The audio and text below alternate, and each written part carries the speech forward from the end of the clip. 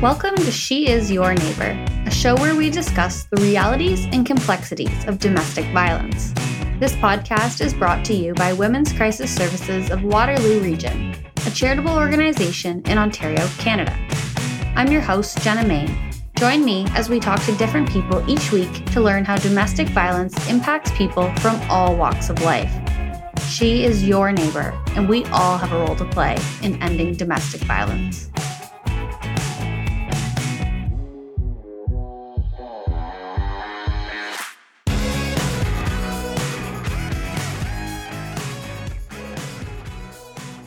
This episode is called A Brief Overview of Femicide with Dr. Myrna Dawson.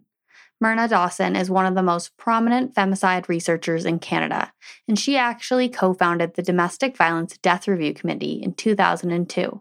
That was alongside Dr. Peter Jaffe, who we had on an earlier episode in an earlier season of She's Your Neighbor. You may have heard that episode. In this episode, Myrna talks about the definition of femicide. She discusses groups that have been disproportionately impacted by abuse, including older women, and she talks about the effects that the pandemic has had on rates of violence across Canada. This episode is part of our 6-episode series called Understanding Femicide, which explores what happens when domestic violence becomes lethal. This conversation with Myrna was so eye-opening. There was something that she said in the episode that really stuck out to me, and that was that this work chooses you. You don't choose this work. And the reason that stuck out to me was because I think a lot of people who work in this field and who work in the VAW, the violence against women sector, feel this way. You will find a lot of survivors who are doing this work and people who are passionate about this work for a variety of reasons. So if you are in that bucket, if you are listening to this episode and you are a service provider or you work in the field, maybe that's something that will also resonate with you in the episode.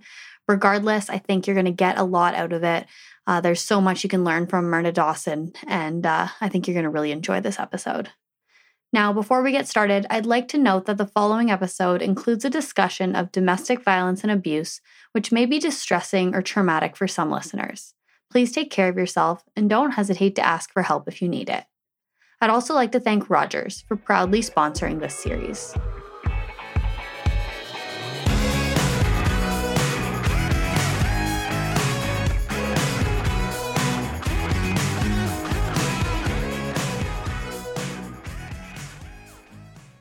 Hi, Myrna. Thanks so much for being here today. Thank you for having me. It's a pleasure. Yes, I'm really excited to talk to you. I've followed your work for a while now, so I'm really excited to have you here and get talking. That's great to hear. Thank you. Yeah, of course. So can you start by sharing a little bit about yourself for those listening? Yes, I'm a professor at the University of Guelph, and I'm a director of the Center for the Study of Social and Legal Responses to Violence, which is a center that I established at the University of Guelph in 2005. And two of our key projects that we run out of the center, one is completed, was the Canadian Domestic Homicide Prevention Initiative for Vulnerable Populations. And a current project that we run out of the center is the Canadian Femicide Observatory for Justice and Accountability. I was a reporter in my first life and did a lot of work around violence against women, so it's really great to be able to do the research side of things in my second career. Oh, that's really cool. I didn't know that about you, actually. So that's pretty cool. So you're right at home here on the podcast then. Yeah, I don't know. I was a print reporter, so I think we were more introverts. Yeah, a little different, but that's pretty cool. It's cool to learn about you. So today we're going to be talking about femicide, pretty serious topic, and I know one that you've spent a lot of time working on. And I was hoping that we could just start with the very basics, and if you could just tell us, what is femicide? Okay. That is a really important question. I think that one that's being still debated. So at the most basic level, femicide refers to the killing of a woman or girl because, and I emphasize the because, of their sex or gender. And femicide is considered the most extreme form of sex or gender-based violence and a human rights violation. I think, it's important to understand that the term has been around since 1976 when the late feminist pioneer activist Diana Russell introduced it during some tribunals that she was testifying at globally. And then more recently, we've seen the rise of the term feminicide coming out of Latin America, which emphasizes more the complicity of governments and states in facilitating femicide through their lack of action or impunity. So I preface this by saying that definitions are still evolving. There's still discussions and debates about how we should define femicide. But regardless, of what culture, region, or discipline that you work within, there's a common agreement that femicide includes all forms of sexist killings, or what I refer to as killings of women and girls that involve sex or gender-related motivations or indicators. And we can get into some of that later in the podcast. But broadly, this means that the killings are rooted in the perpetrator's misogynist attitudes. Misogyny is the hatred of women or girls, or community and societal level acceptance of certain forms of violence against women. And this is why most definitions actually emphasize males as key perpetrators, because they focus on misogyny, and misogyny facilitated by patriarchal social structures that are male-dominated. But some definitions of femicide do include female perpetrators. So more specifically, some of these motives center on women and girls as possessions, i.e. they belong to a man, or women and girls as objects that can be used by men or men. And so intimate partner or family femicide, for example, clearly aligns with that view of women or girls as possessions. So if you think of the common explanations, and I put quotations around explanations for intimate partner or family femicide, is perceived infidelity or separation. So clearly a male reacts in these situations because they see the woman or girl as a possession. And then sexual femicide is a common example of killings that see women as objects to be used by men for sexual purposes or sexual pleasure. Now, of course, intimate partner and family femicide and sexual femicide are not mutually exclusive. There would be overlaps, but that's sort of getting at some of the definitions. And I think, there's some people that would argue that all killings of women and girls are femicide because we live in a patriarchal social structure. But the work that we do, we start with tracking all killings of women and girls, but it's our hope to sort of really dig down into emphasizing those cases where there's clear indicators so people can understand better the context surrounding femicide and femicidal motivations. Thank you. That's really helpful to kind of pull that apart and talk about it a little bit more, because I have heard different definitions of femicide kind of tossed around, and I think it's important that we're kind of clear what we're talking about here and what your work focuses on too.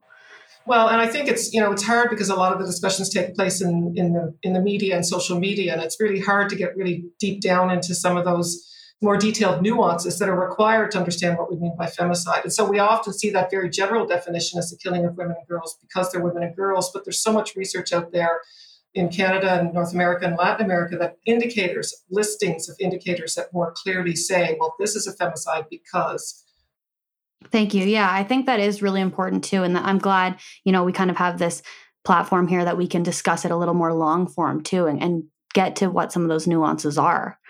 So I'm also wondering if you could talk about how femicide has impacted your life. I know you've done this work for a while, and I'm curious what you have to say about that. Yeah, so I think, I remember being at a conference one time and someone said people who work in the violence against women sector, whether it's research or advocacy or activism, that this work chooses you as opposed to you choosing this work. And I really feel that's reflective of my situation as well.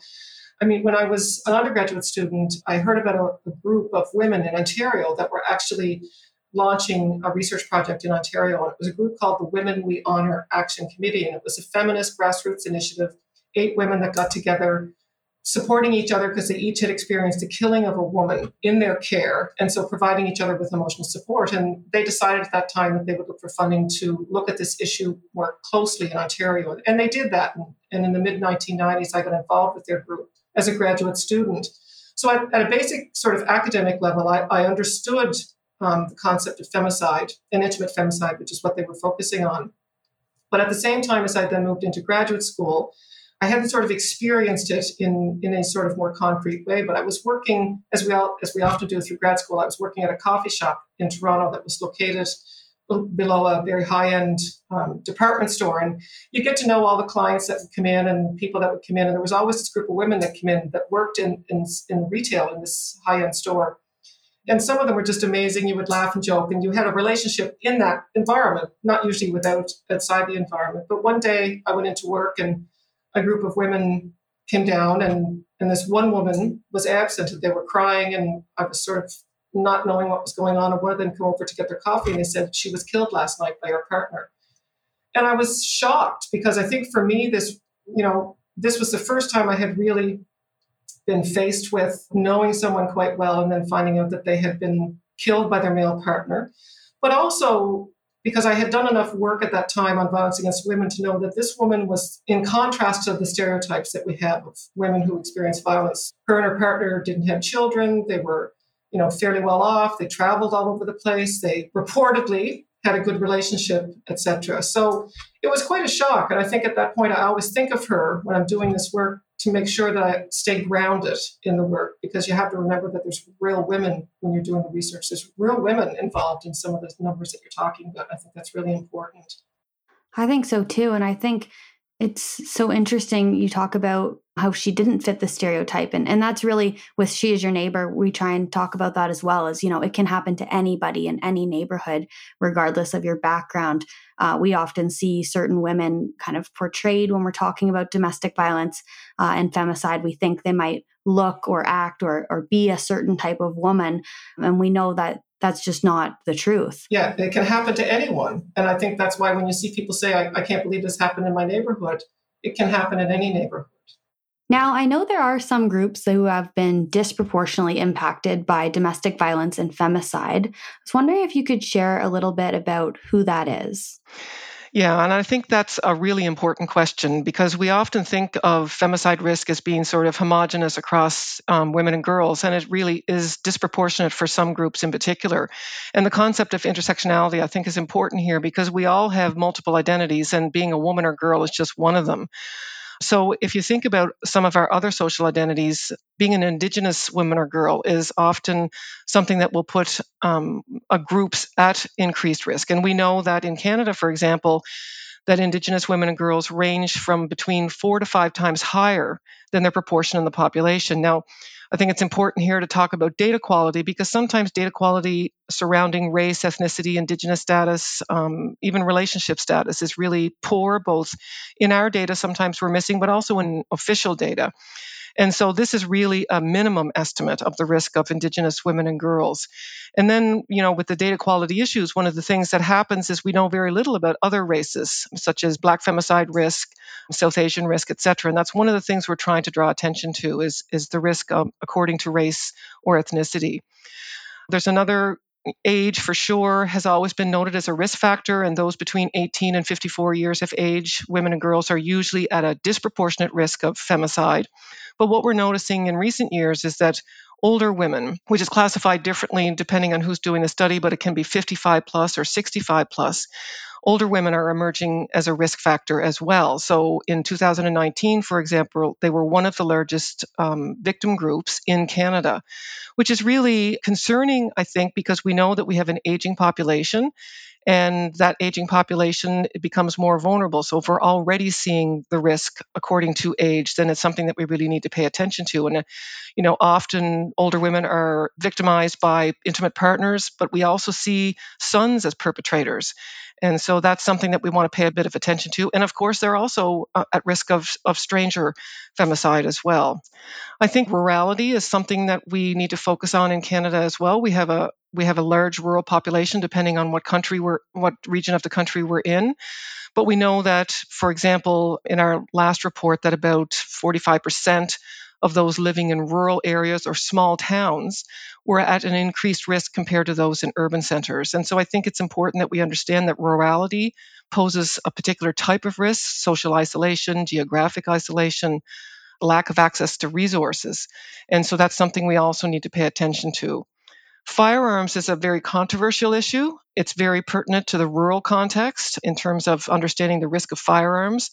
Stabbing and shooting has competed for the top spot of method of killing for homicide more generally, and that's the same case for femicide as well. But when you move into rural areas and then for female victims, it becomes even more of an issue.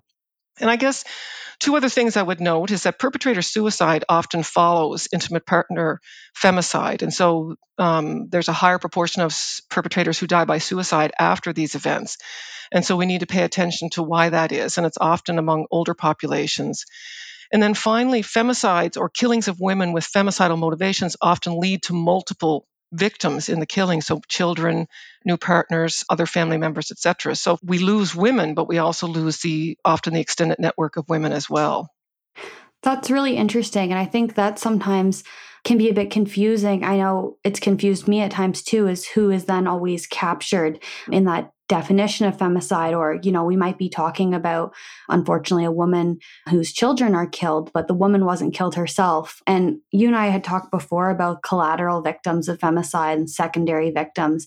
And from, I believe what you were telling me is they're not captured in the count of femicide, but they're still kind of worth talking about. And I wondered if you could share a little bit more about why this is. Yeah, so we are noticing more research on collateral victims of homicide more generally, but also of femicide. And I think partly that's why the reason is that sometimes femicidal motivations can be part of why children are killed, if it's in revenge to a woman who might be leaving a relationship. Parents or in-laws can be caught up in an event that takes place in the home just by virtue of trying to protect a woman. And often the woman, the primary target, doesn't end up dead, but those situations or those incidences are still caused by femicidal motivations, whether it's a hatred of the woman for a particular reason, whether she's trying to leave, whether there was a history of violence. There are those secondary victims or collateral victims that often aren't counted, but certainly are part of the count and the impact of femicide more broadly. Thanks for elaborating on that. And then the other there's a lot of interesting things you said there, and I think just important things to note when we're talking about who is impacted. But you talked about older women as well, and that's kind of the opposite. They might not have children. They might kind of be in a bit of a different category there. But I know there has been a rise in femicides relating to older women. And you mentioned sometimes it's a family member too, like a son. And I know that's something we've seen in our shelters is older women coming into shelter. And that's sometimes a surprise to general public. It was a surprise to me when I first started working at Women's Crisis Services, how older women are impacted, and often by families. And I wondered if you could share a little bit more about why this is. Well, I think there's a number of factors with older populations, and certainly, elderly men are at risk of homicide as well. But it's interesting if we think about the risk over our life course. Men, as we know, are at higher risk of homicide than women are in most age groups. But when we get to this older age group, 65 plus, for example, older women are actually at an increased risk of homicide or femicide compared to older men. And in part, this has to do probably with the fact that women will live longer than men. We know that statistically, women live for at least 6 years longer on average than men. But this also means that they're potentially living in marginalized situations. Often their incomes are lower. They've relied on a male partner who may no longer be there. So they're now being the care of children, for example, and sons. And so there's an increased vulnerability in terms of the longer age span. And plus, we know that women are at more of an increased risk of violence from people that they know compared to men. So this extends into their later years, but their later years are also seeing them more vulnerable and marginalized because of low incomes, poverty, and just, an inability to support themselves and having to rely on family members, which creates a power dynamic. Thanks. That does make a lot of sense. It's really unfortunate to hear, but I think it's important that we talk about it and kind of understand that reality, especially as you mentioned, our population, the age is increasing. So I think it is definitely important that we talk about, think about. Something else I wanted to ask you about is I know there has been quite a rise in domestic violence and femicide over the last couple of years throughout the pandemic. And I'm wondering if you can tell us a little more about what is happening here. Yeah, so we've seen globally, and this has been something underscored across the world, and Canada is no different. We've seen a rise in domestic violence situations.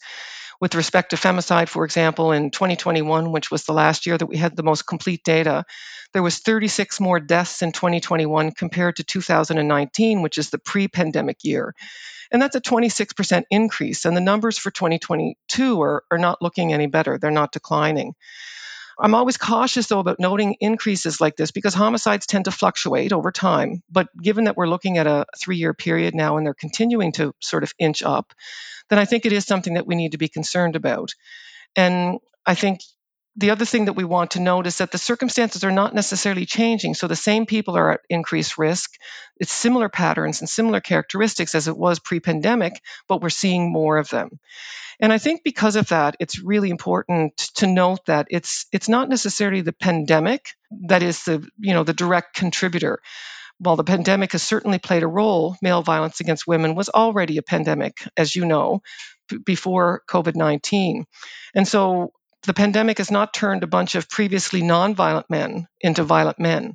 It's made situations worse in some cases, exacerbating violence that was likely already ongoing in the lives of women and children. But we have repeated lockdowns, lack of access to services and shelters, as well as tense home environments because we see declining jobs, declining wages, and this has contributed to the increase. And these are just some of the challenges that have been posed by the pandemic. And while we're not in lockdowns right now, which caused families to be in close proximity for longer stretches of time, we're still in the pandemic and there's still great uncertainty. So people are frustrated and worried over unemployment, their health, restrictions on services and mobility, and just, a multitude of factors that are contributing to stress. And I guess the other thing is women who are disproportionately impacted in domestic violence incidences. Before the pandemic, they had strategies probably that helped them deal with or, at least keep to a minimum the violence that they were experiencing and ways to keep their children safe. The pandemic has thrown a wrench into some of these strategies probably because some of the ways that they did this are probably not accessible to them. And this was particularly the case during lockdowns, but we don't have the lockdowns now, but some women may not be working, they may be home more, they have less interaction with other colleagues, etc. So the impacts are still there, and we're going to see the impacts, especially the economic impacts on women for some years to come, which is quite concerning. It is concerning. And I think it's also interesting and important to note that these aren't, sporadic things happening just because the pandemic started. People didn't just become violent. You mentioned, this is usually slowly increasing over time. It's violence that's escalating. It was already there. I think it's a myth that people often just kind of snap one day. That's not usually the case. So I think that's kind of important. I'm really glad you mentioned it, and we can kind of talk about that a bit more. Yeah, and if I could just underscore that point, I think it has concerned me to see sort of the strong correlation between COVID and violence against women. And I'm really not a big fan of the term shadow pandemic because it makes it feel like the violence against women wasn't actually there before COVID. And I think, it is a pandemic that has affected primarily one portion of the population, so we haven't had much of a focus on it. If we link COVID to the violence that's happening, then that means we think that when COVID is over, that the violence stops, and that's certainly not going to be the case. And the impacts of COVID are going to be around for some time to come. That is so true. And I think, that's why shelters like ours anyways are kind of figuring out what we're going to do next. We've been looking into transitional housing because the emergency shelters are filling up. So where are people going to go next? That doesn't look like the backlog is slowing down anytime soon, increasing our outreach services and trying to make a plan for moving forward because it's not just now, it's going to continue, unfortunately, is how it looks. Exactly. And I mean, some of the shelters and outreach services, it was really amazing efforts that occurred during lockdown to try to provide services to women in a different context. And they're still pivoting and trying to figure out how to do that. And I think that takes a great toll as well on the frontline services. So which means it's, more important now than ever for the government to sort of, support the direct services that women and children are receiving. For sure. I'm also wondering, Myrna, if you could talk a bit about how this work has kind of impacted you. I know you've done work with Canadian Femicide Observatory for a long time now, and it's heavy work. And I'm wondering if you could share a little bit more about what that's been like for you and how you stay motivated. Well, I think it depends on the day that you ask me about this question. I do stay motivated, but that doesn't mean that there aren't days that I really lose hope. And one of my favorite characters from my youth is Anna Green Gables, and she used to use a term called depths of despair. There are some days that I just truly feel the depths of despair because I feel like sometimes we're saying the same things, we're doing the same things, but little is changing. But then what happens is I'll hear from someone who has, maybe read something or seen something that I wrote, and they'll say that it really helped them understand, the issue better. I'll hear from women who say your work is really important. It's made a difference. And, I guess it just takes one or two of those individuals every now and then to sort of keep me going. And on my worst days, I know that there's people that are experiencing even worse situations than I am. So I think I just pick myself up and I keep going. But that kind of undermines the vicarious trauma that many of us in this field actually experience as we focus on these issues so intensely and we go from year to year and sometimes feel like we're talking about the same issues. It's really difficult to move ahead from that. But at the same time, there's such a a solidarity of women's movements across the world. It's really quite encouraging. You see people weaving women's names. You see quilts being produced with victims of femicide. You see mothers, sort of marching to bring attention to the loss of their daughters. So there's always some place that you could find a little bit of inspiration, and on the bad days, I really look for that. But I think we all have our ups and downs, but change takes time. There's a Chinese proverb that change takes 100 years, and we're not even halfway through that 100 years, I don't think. So I think we had to focus on the baby steps, and there has been baby steps. For example, femicide has hardly been talked about, but now we hear that term much more in the public discussions. And so I hang on to those things. And I'm sure you have your ways of dealing with some of that vicarious trauma issues as well. Yeah, for sure. I think it is really difficult to hear these stories and to read about them. And the work you do especially is even heavier because we're talking about deaths. But yeah, I think it's hard. And I think we kind of all have our way. But, if we stop talking about it and we don't keep going with this work, it's not going to get any better. So I think it's really important that we do that. Yeah, you have to have hope, because if you don't have hope, I'm not quite sure what you're left with. So we keep hoping. Yeah, I totally agree. And I was wondering if you could also share a bit, for those who don't know much about the Canadian Femicide Observatory, could you share a little bit about what it does, what its role is? Yes. So the Canadian Femicide Observatory for Justice and Accountability is, for lack of a better description, it's a web-based research and information center. And so our goal is to conduct research related to femicide, but also to mobilize and exchange that knowledge, to promote knowledge and research that's being done not just in Canada, but across the world. And in that way, sort of contribute to violence prevention or femicide prevention. And so our main goal is to bring a visible and national focus to femicide in Canada. And one way we do this is to bring all the information into a single location where people can go and get information on femicide in Canada and more broadly, and then to try to facilitate research agendas on femicide in particular. So, for example, we have a project on femicide in the media. We've done some work on older women and femicide. And we've also done work around court responses to femicide. So I work with various students at my center at the University of Guelph, but we're also supported by a 40-member expert advisory panel, which is institutional members across the country in different regions and from different sectors. And so they very much help identify some of the issues that we want to focus on, some of the concepts that we might want to bring out more clearly, et cetera. And then one of the things that we've really emphasized a lot is primary prevention, because I think we need to change attitudes. And in order to change attitudes, we need to communicate with the public in a way that gets the message across. This year we do the Femicide Is Prevention campaign, which I mentioned, sort of, describing to people, what do we mean when we say femicide? How does it capture how and why women are killed? So I think that sort of gets at a lot of our activities. And as part of that, we track the number of women and girls that are killed in Canada. And we track all women and girls, but then now that we're almost 5 years into this work, we're starting to identify those ones that are more clearly femicide. So those ones that are really distinct in how women and girls are compared to how men and boys are killed. And I think one of the interesting experiences that I had when we first started this was most of the people on the expert advisory panel are people who've done this work, for quite a bit of time and from across the country.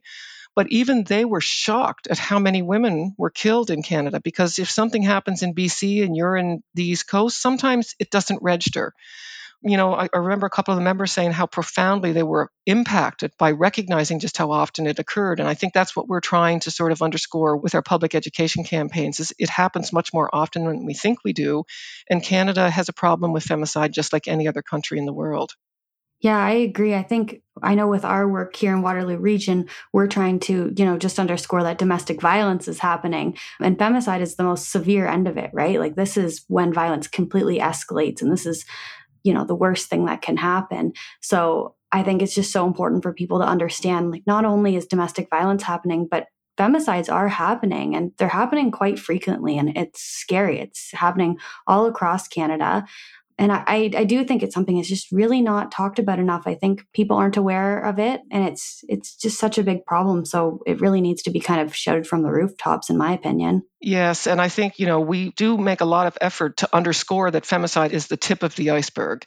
it represents, thousands of women across the country that are living with violence. And it's a way for us to draw attention to that prevention really means preventing femicide, but it's preventing violence against women and girls in particular, so that it doesn't lead to femicide. So it's, femicide is really just a very small proportion of what women are living with and children in this country. And so talking about that, you talked about prevention. And something I always like to ask guests is, what can we do as friends, family, and neighbors? This is called She Is Your Neighbor. So I really think there is something each of us can do in order to prevent this from happening. So I'm wondering what your thoughts are on what we can all do. Yeah, and I think that's a great question. And I think it's really great to see this emphasis on community, because we really do need the community involved in the prevention of violence against women and children. I think the first thing for me that we all can do is self-education. We need to begin with ourselves in terms of understanding, so we can discuss it in an informed way with others, what we're actually talking about. So being an informed individual, looking for information to help us understand what we mean when we talk about violence against women and girls, what we mean when we talk about gender inequality being a root cause. So self-education is a start. And then, sometimes it feels overwhelming to think about what we can do, but there's so much we can do as individuals. And I think the small steps and the many small steps are just as important as the big steps. And those small steps are actually working with your small circle. And I think working with your small circle is actually the most difficult. And I've had lots of difficult conversations with my small circle. I exist in the university environment, which tends to be progressive in many things. But sometimes when you step outside of that circle of people that understand what violence against women is or femicide is, you realize that there's still very much work to be done in terms of public education.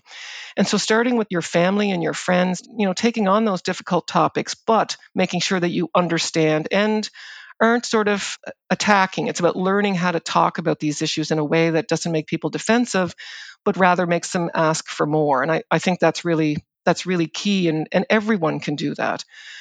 Prevention, I think, starts young. Parents can really impact the lives of girls and boys growing up if they talk about healthy relationships, demonstrate healthy relationships. What does it mean to say there's a healthy relationship? What does it mean to say that a boy is maybe teasing a girl in a way that's the beginning of a continuum of, abuse in later life? So, talking to kids, I think, is really important. And in particular, boys, teenage boys, but also girls. I mean, it takes two people to make a healthy relationship, so both have to understand that. So those are some of the main things that I would say that we all can do. Paying attention to what's going on in our community is always key. I mean, I grew up on Prince Edward Island, and I grew up in a farming community in Prince Edward Island. And, I realize now there was probably people in my community that were experiencing violence, but I didn't know it. And, different communities have different challenges. And so just being aware and being connecting with your neighbor and seeing if they're all right, if you haven't seen them for a few days, all these things, safely checking in on people, I think is important. So we often think we can't do a lot. There's so much we can do. And I think the biggest change will actually be from the ground up. It'll be from the community, and it'll be from individuals who are educating themselves and then just trying to educate others one step at a time.